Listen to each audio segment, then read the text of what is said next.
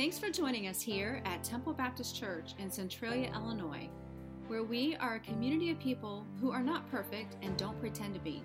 If you would like to see other resources or learn more about our ministry, check out www.tbccentralia.com. Our hope and prayer is that through the following message, you are encouraged, blessed, and inspired to meet the Lord in a powerful way.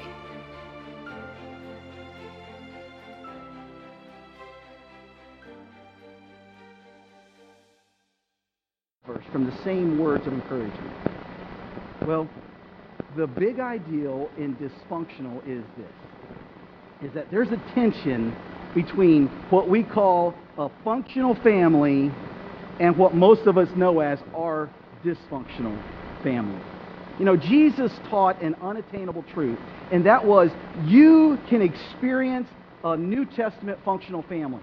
And he gave some very clear instructions for this.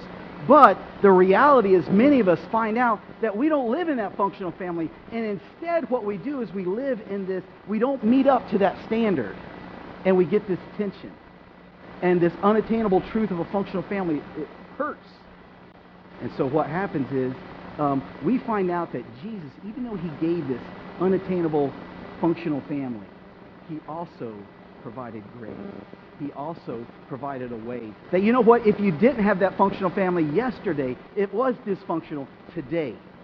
Tomorrow, his mercies are new, and you have an opportunity to experience that functional family. And so what we encounter here in the church, what we encounter as Christ followers, and in reality, what everybody encounters in, there is a tension between grace and truth. What do I mean by tension between grace and truth? Well, here's what I mean. The tension is this: the desired state and our current state. You know, many of you maybe your current state is single, and your desired state is to be married. And there's tension there. You're looking for the perfect person, but after a while, you're like, you know what, I'll settle. I just need someone. Maybe it's not that. Maybe, ladies, you're wanting your husband to be in church with you. And your current state is that they're not. And the desired state is that they're in church and they're leading your family. Maybe parents, you have a wayward child. That's your current state. And the desired state is to have children that serve the Lord. Maybe your current state is that you're divorced. And your desired state is that you find somebody that will live out those words till death do us part. Maybe the current state is that you're living a dysfunctional family. And yet, what you heard last week, what I want to share with you this week is you desire to have that New Testament functional family. The problem is that are we willing to embrace that standard of the New Testament functional family? The standard that hardly any of us ever live up to. And we fall short of. And instead we redefine it and we accept that dysfunctional relationship. And here is probably the struggle that most of us as parents have is we want our children to have better than what we did. We want them to have better jobs. We want them to have better education. We want them to have better cars. We want them to have better family relationships. And yet we still settle and demonstrate a dysfunctional family relationship. Well, praise God. Jesus laid out and his disciples shared with us through Scripture that there is what is called the New Testament functional family. And in this, he laid out 4 very easy instructions for us to follow, all right? And so I need your help, okay? So there's an instruction for each category. I'm going to say the category, and then you read off what the instruction was, all right? It's right there in front of you. So husbands... Okay. Wives, that wasn't just for the wives, everyone do this. Wives, children, and fathers. That's it. It's simple. If we could just follow and live out these instructions, we would have what the New Testament calls a functional family. But here's the reality. Husbands, love your wives. Fail. Wives, submit to your husbands. Fail. Children, obey your parents. Fail. Fathers, don't embitter your children. Fail. And see, we don't do this because we hate these people. These are our family members. These are the ones that we love more than anybody else. And yet, matter of fact, I've seen where dads embitter. I've been that dad who's frustrated my kids, and I was doing it with the best intentions at heart. I've seen it where children who want to obey their parents, they find themselves in a situation where they don't. They refuse. They disobey. They rebel. And they don't realize what the Bible says, and that is rebellion is as a sin of witchcraft. And wives want to submit to their husbands, but yet they're in a relationship where the husband doesn't lead spiritually, and it's hard. And then husbands, we struggle practically. We say the words, but we don't always live out the action of loving our wives. Well, today what I want to do is I want to take on the toughest one in that list right there. All right? And maybe you've noticed that maybe it stands out to you. Maybe it's directed towards the ladies. I want to talk today about wives. Submit to your husbands. And I want to share with you a verse in Ephesians chapter 5 and verse 22. And it starts off this way: wives, submit yourselves to your own husbands as you do to the Lord. Now, wives and ladies, I understand it's easy to get a little bit upset at that. Like, why is that one the one we're going to talk about today? You're skipping over the husbands. I know that. But here's what I want you to understand is that each component applies to everybody. You know, the Bible tells us that we all should love one another. Matter of fact, it says that's how they'll know you are my disciples, if you have love one to another. So the loving isn't just for the husbands. The submitting here isn't just for the wives. I'm going to show you that today. See, the specific instructions that you see are the most difficult. The most difficult thing for a husband to practically do is to love his wife. The most difficult thing for a wife to do is to submit to her husband. The most difficult thing for the children to do is to obey their parents. And the most difficult thing for fathers is to not frustrate, not to create bitterness in their children's lives. So it's easy for us to point to Ephesians chapter 5 and verse 22. And it's easy for us to point out to the wives. Matter of fact, I've had husbands come to me and talk to me and say, you know, Ronnie, my wife just doesn't get this verse. I say, what verse is that? And they always pull out Ephesians 5:22. And so here's what I've realized is that, you know, and I point this out to them. I said, what's the first word of that sentence? And they're like, wives. I said, well, let's let her work on that. Let's go find the ones that talk about fathers and husbands, and let's work on that. You may find out that they're a lot easier for them to live out their verse. But even here in Ephesians 5:22, that's not the start. Go back one verse. In Ephesians 5:21, it says this: submitting to one another out of reverence for Christ. Ladies, you can just go ahead and wipe your forehead. That the submitting thing isn't just for you. It's for all of us. We all have to learn to submit. That's what Scripture tells us. But the problem is that in our culture, we hear that word submit and we cringe. We hear that word submit and we put our defense up. But we don't have to. Because really, what that word means is honor. And the concept I want to talk to you today about is honor. Only when I say the word honor, what I'm referring to is mutual submission. Because Ephesians 5:21 says we all need to submit. Many of us are wearing these little bands that say Philippians 2:3, let each esteem others better than themselves. That's not just words. That's not just a meme. It's a principle for us to live out. And so here in this concept of honor today, you know, we see this word honor all throughout Scripture. In the Ten Commandments, it says, children, honor thy father and thy mother.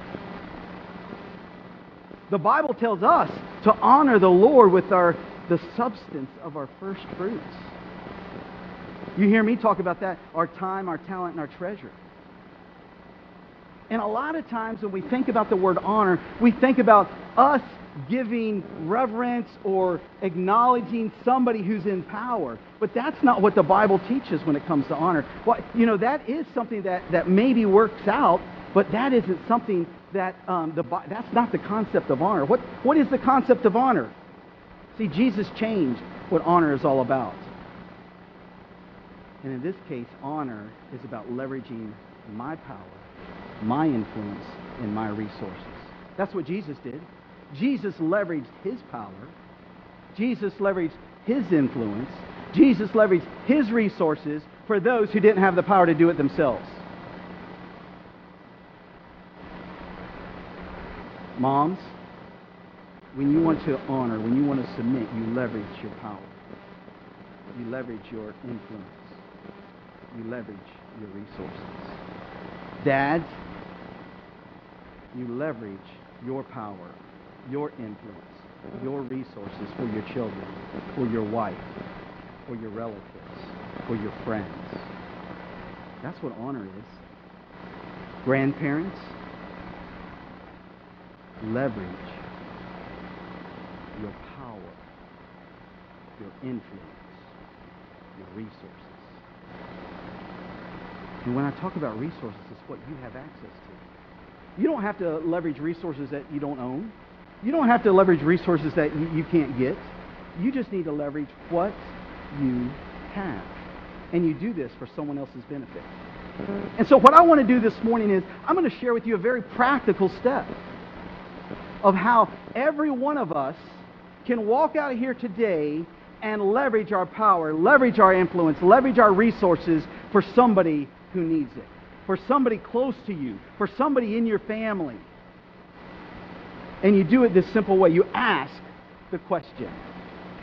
And the question that you need to ask is this: what can I do to help? Very simple question. What can I do to help? Well, I'm here to share this with you kids. If you want to amaze your parents, if you want your parents to look great, ask that question in front of their friends. When they've got somebody over, ask that, hey, Mom, Dad, what can I do? Do you need anything from me before I go upstairs and game the rest of the night? And your parents will probably, the jaw will drop down, they'll put it back up. And they'll say, no, everything's good. Then when you walk out of the room, your parents' friends are going to say, teach us, show us. We are unworthy to be in your presence. How did you get your children to do that? Amen, parents?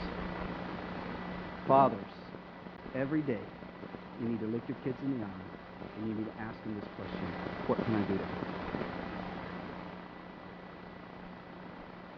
It might be homework. It might be something in the yard. It might be a problem they have at school. It might be a problem that they're just having in life. And you know what? It doesn't matter what age they are. You ask this question to your children that are in elementary school. You ask this to your children that are in junior high.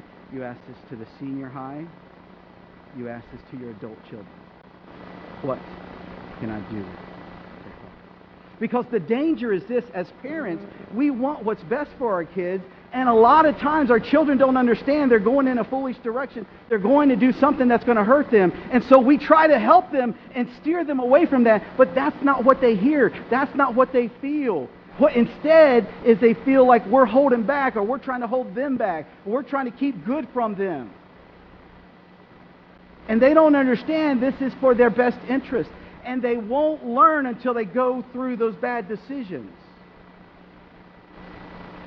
And so one of the things that I've learned is what's called the 3 R's. I learned this with my youngest son, Caleb. Now, folks, I'm gifted in finding things that are wrong. It's just, I can look at something and there could be 99 things right about it, and I can spot the one thing that's wrong. Anyone else have that gift? Yeah, okay, don't point. And so I would come home and I would notice that Caleb had mowed the yard. It looked good. But remember, I'm gifted, right?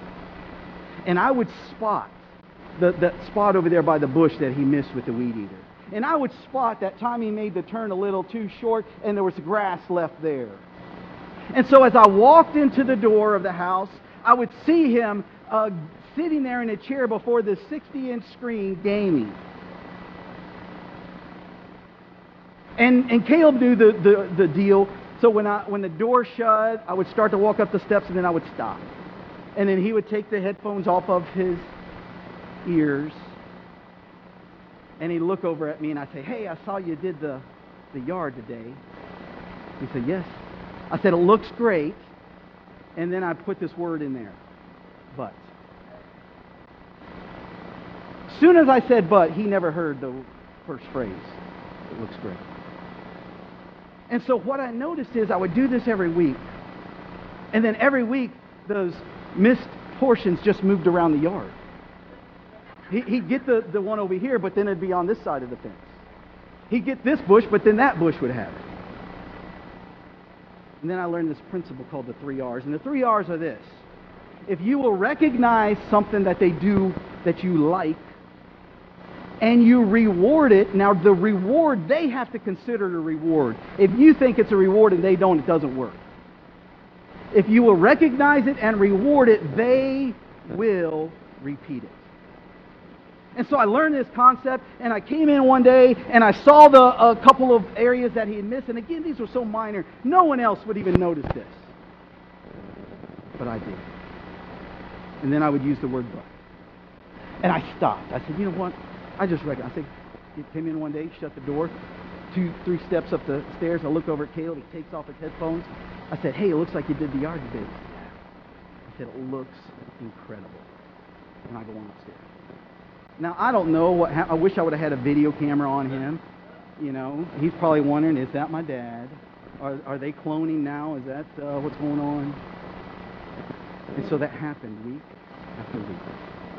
And then all of a sudden, here's what changed. I noticed that the little misses didn't start crawling around the yard. They just disappeared. And not only did the yard start getting done incredibly, he started doing these crisscross patterns. And then I noticed it wasn't just the yard. I noticed that the trash can didn't go out on Monday and come back on Fridays. It went out on Mondays and came back Tuesday afternoon. I noticed, and I don't know if this happened with you, but with my kids, when I would ask them, "Hey, would you put this in our bedroom?" They would go and they would put it in the bedroom, wouldn't say anything. And then when I walked upstairs, I would trip over it walking into the bedroom. They put it in the bedroom, but what I noticed was when I started using the 3 R's, that not only did it go into the bedroom, but it went up on top of something. Why? Because all of a sudden my son realized that I wasn't going to find that one thing that's wrong. Oh, he knew it was there. He realized he wasn't perfect. But you know what? When it was coming from Dad, it was a lot harder. You know, somebody else could tell him all those little things, and he wouldn't even think twice of it. When Mom or Dad do it, it hurts. So, fathers, every day, you need to ask your kids, "What can I do better?" Wives, if you ask this question to your husband, they may not answer. But you still need to ask it. If you ask this question to your husband, they'll probably give you the answer that every other husband does. No. But here's what happens. When you ask that question, what you're doing is you're telling your husband, "You know what? I'm aware that there's a burden on you that most people don't see. And I'll leverage my power, my influence, my resources to help you if you need it." Just got to ask the question. Now, husbands, this can be a scary proposition for us to ask that question, "What can I do to help?" Matter of fact, most husbands probably don't want to ask this question because they're afraid that the wives are going to take advantage of it. Well, I was working with a young man. He was in a men's small group with me down in Biloxi, Mississippi. And we were going through the book, The 5 Love Languages. And he had stayed after one time, and we started talking, and he shared with me that he was, because we have a mixed audience here, I'm going to try to use the words right, he wanted his wife's attention. And he wasn't getting it the way that he wanted.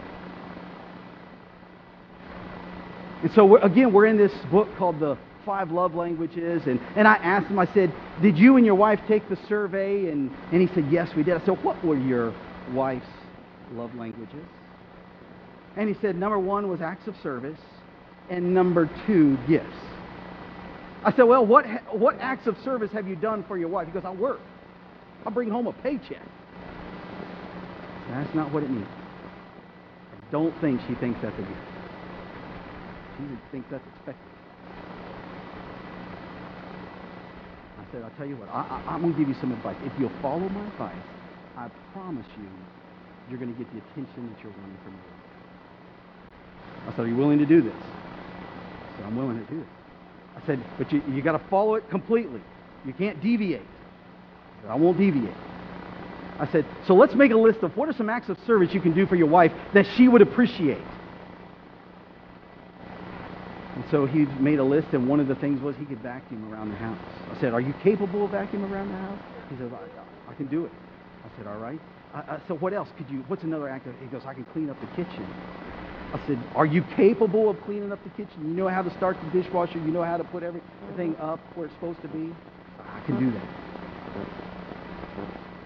And so he listed a couple more acts of service. I was like, all right, we got something we can work with here. All right, what about gifts? I said, when's the last time you bought your wife a gift? Now, he had just told me about the gaming system he had bought recently. And you know my philosophy on how does a husband love his wife? Well, he invests that same amount of money in something for her. He hadn't, and wasn't going to. And so I said, what is a gift that your wife would appreciate? He says, well, she likes to shop. I'm like, I know what you're talking about. Men, have you ever had that happen where your wife comes in carrying like 50 bags and says, you're not going to believe how much money I saved today? And you're like, you're right. I said, how much money could you give your wife to go shopping? And he said, well, we could spare $150 right now. That's awesome. I said, here's what you need to do. I said, you need to give your wife $150. You need to send her shopping. All right, now does she like shopping with the kids? He's like, no. I said, are you going to babysit them or buy a babysitter? He says, I can watch the kids. And I said, look, this is what you got to do. You've got to do some vacuuming, unsolicited. You've got to help in the kitchen, unsolicited. Put the gaming console down, help out. And then you need to pick a date, set it up for her that works for her calendar, not yours, her calendar. And then give her $150 and tell her don't come back with any of it. And I said, you can't seek your wife's attention this week. Just ignore that. And when we get back together next week, we'll talk about that. Well, the next week came, and he came in the door with a globe.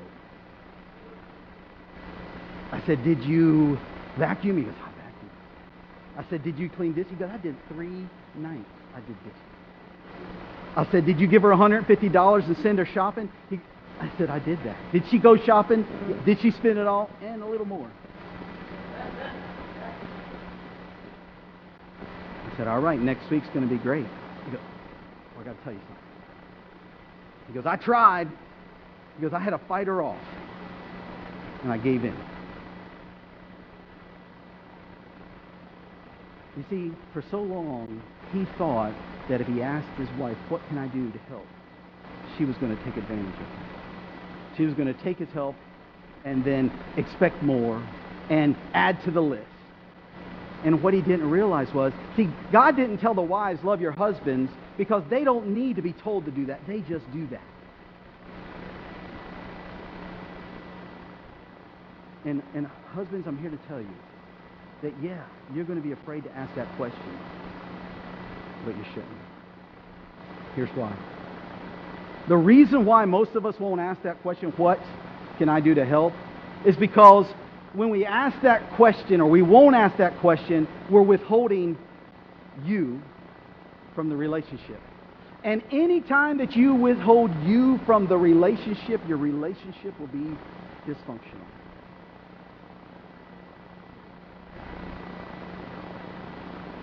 Let me read Ephesians 5:21 to you one more time. It says, submitting to one another.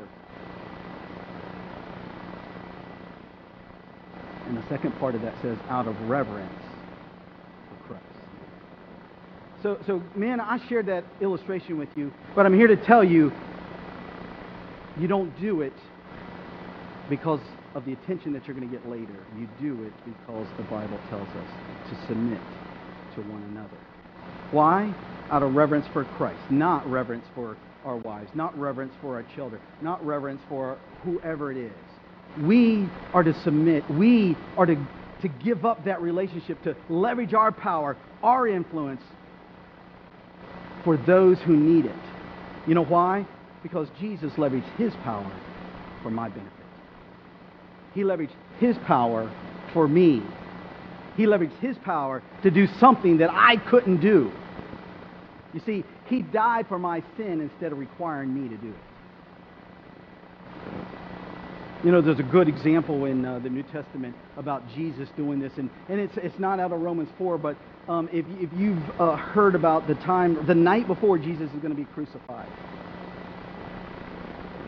And His disciples are arguing. They know the kingdom's about to come, and they're arguing, who's going to be the greatest in the kingdom? And Jesus didn't answer them. Instead, He went over and got a towel and wrapped it around Himself. He got a bowl and He filled it with water. And He got a cloth and He started washing their feet. You see, He leveraged His power. He leveraged His influence.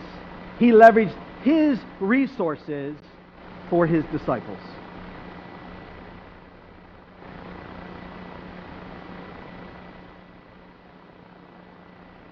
Turn over to Romans chapter 5. I'm going to read 3 verses to you, and it's this.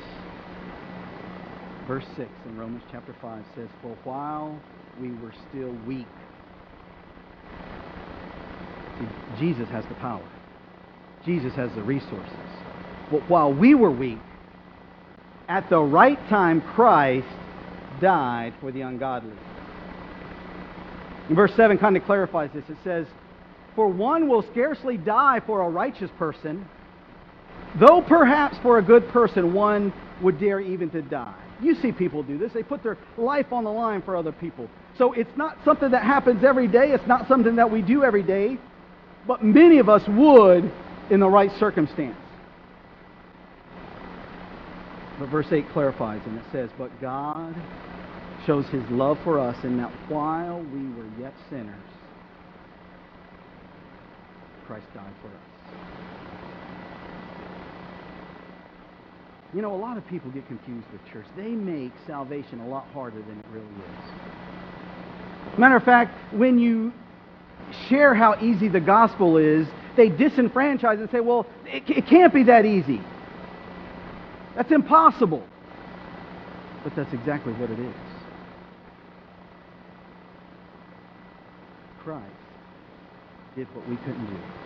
He died on the cross. A perfect person. Lived a perfect life. And yet He died so that Ronnie Tabor wouldn't have to. He died, put your name in the blank, so that you wouldn't have to.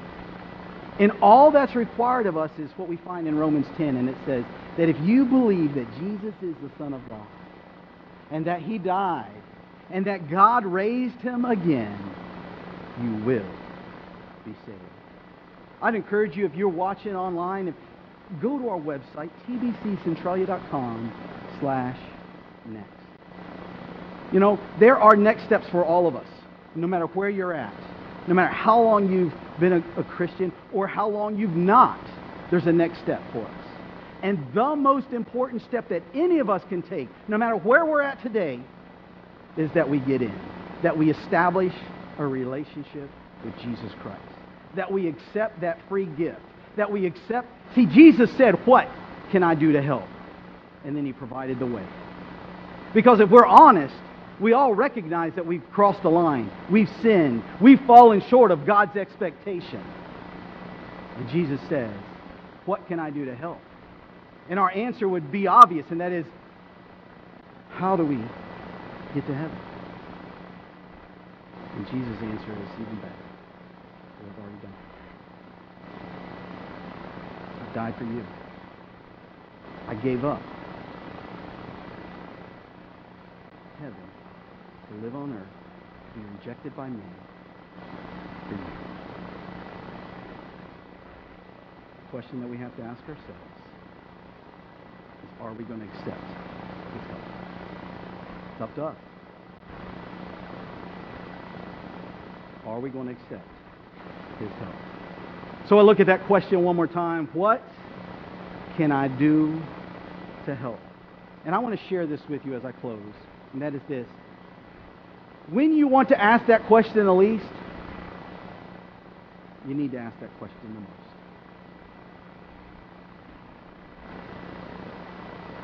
While I've been talking, and I've been talking about this question, I'm guessing that somebody's come to mind that you need to ask this question to. If that's the case, this is all I'm going to ask for you. Would you raise your hand if you've recognized, you know what, there's somebody in my life that I need to ask the question, what can I do to help? I need a couple more hands. Here's what I would encourage you. Don't forget about it by lunchtime. Lean in. Men, your family needs you to do it. They need you to lean in. I would encourage you, don't let tomorrow finish. Show up here at 7 p.m. Join us and learn that you're not the only guy going through some of those things. Women, if you'll learn to submit, you won't regret it. In God's economy, it just works. Will you join me in prayer? Dear Heavenly Father, Lord, you have seen the hands. More importantly, God, you've seen the hearts that were represented by those hands. God, I ask you to do a powerful thing in our church. I ask you to do a powerful thing with those that are watching online right now. God, I ask that you would empower them through your Holy Spirit to follow through on that, to ask the question, to humble themselves, and to honor their wives, to honor their husbands, to honor their children, to honor their brothers and sisters, to honor those that are around them, God. And just like you gave us that example, Jesus, that they would leverage their power, that they would leverage their influence, that they would leverage their resources on behalf of those who need. We ask this all in the name of your Son, Jesus Christ. Amen. Well, before the worship team begins to sing, I want to tell you about next week. Next week, the word is a word that no family exists without, and it's conflict. Every family that I've known has experienced conflict. And I want to share with you a simple principle. That when you fight with family, even though you win, you don't win. Last week, Pastor Jermaine introduced us to this song called Be in the Light. Now's a chance for you to be in the light. Amen. As a church, it's our honor to play a small part in all that God is doing in and through your life, and we would love to continue with you on that journey.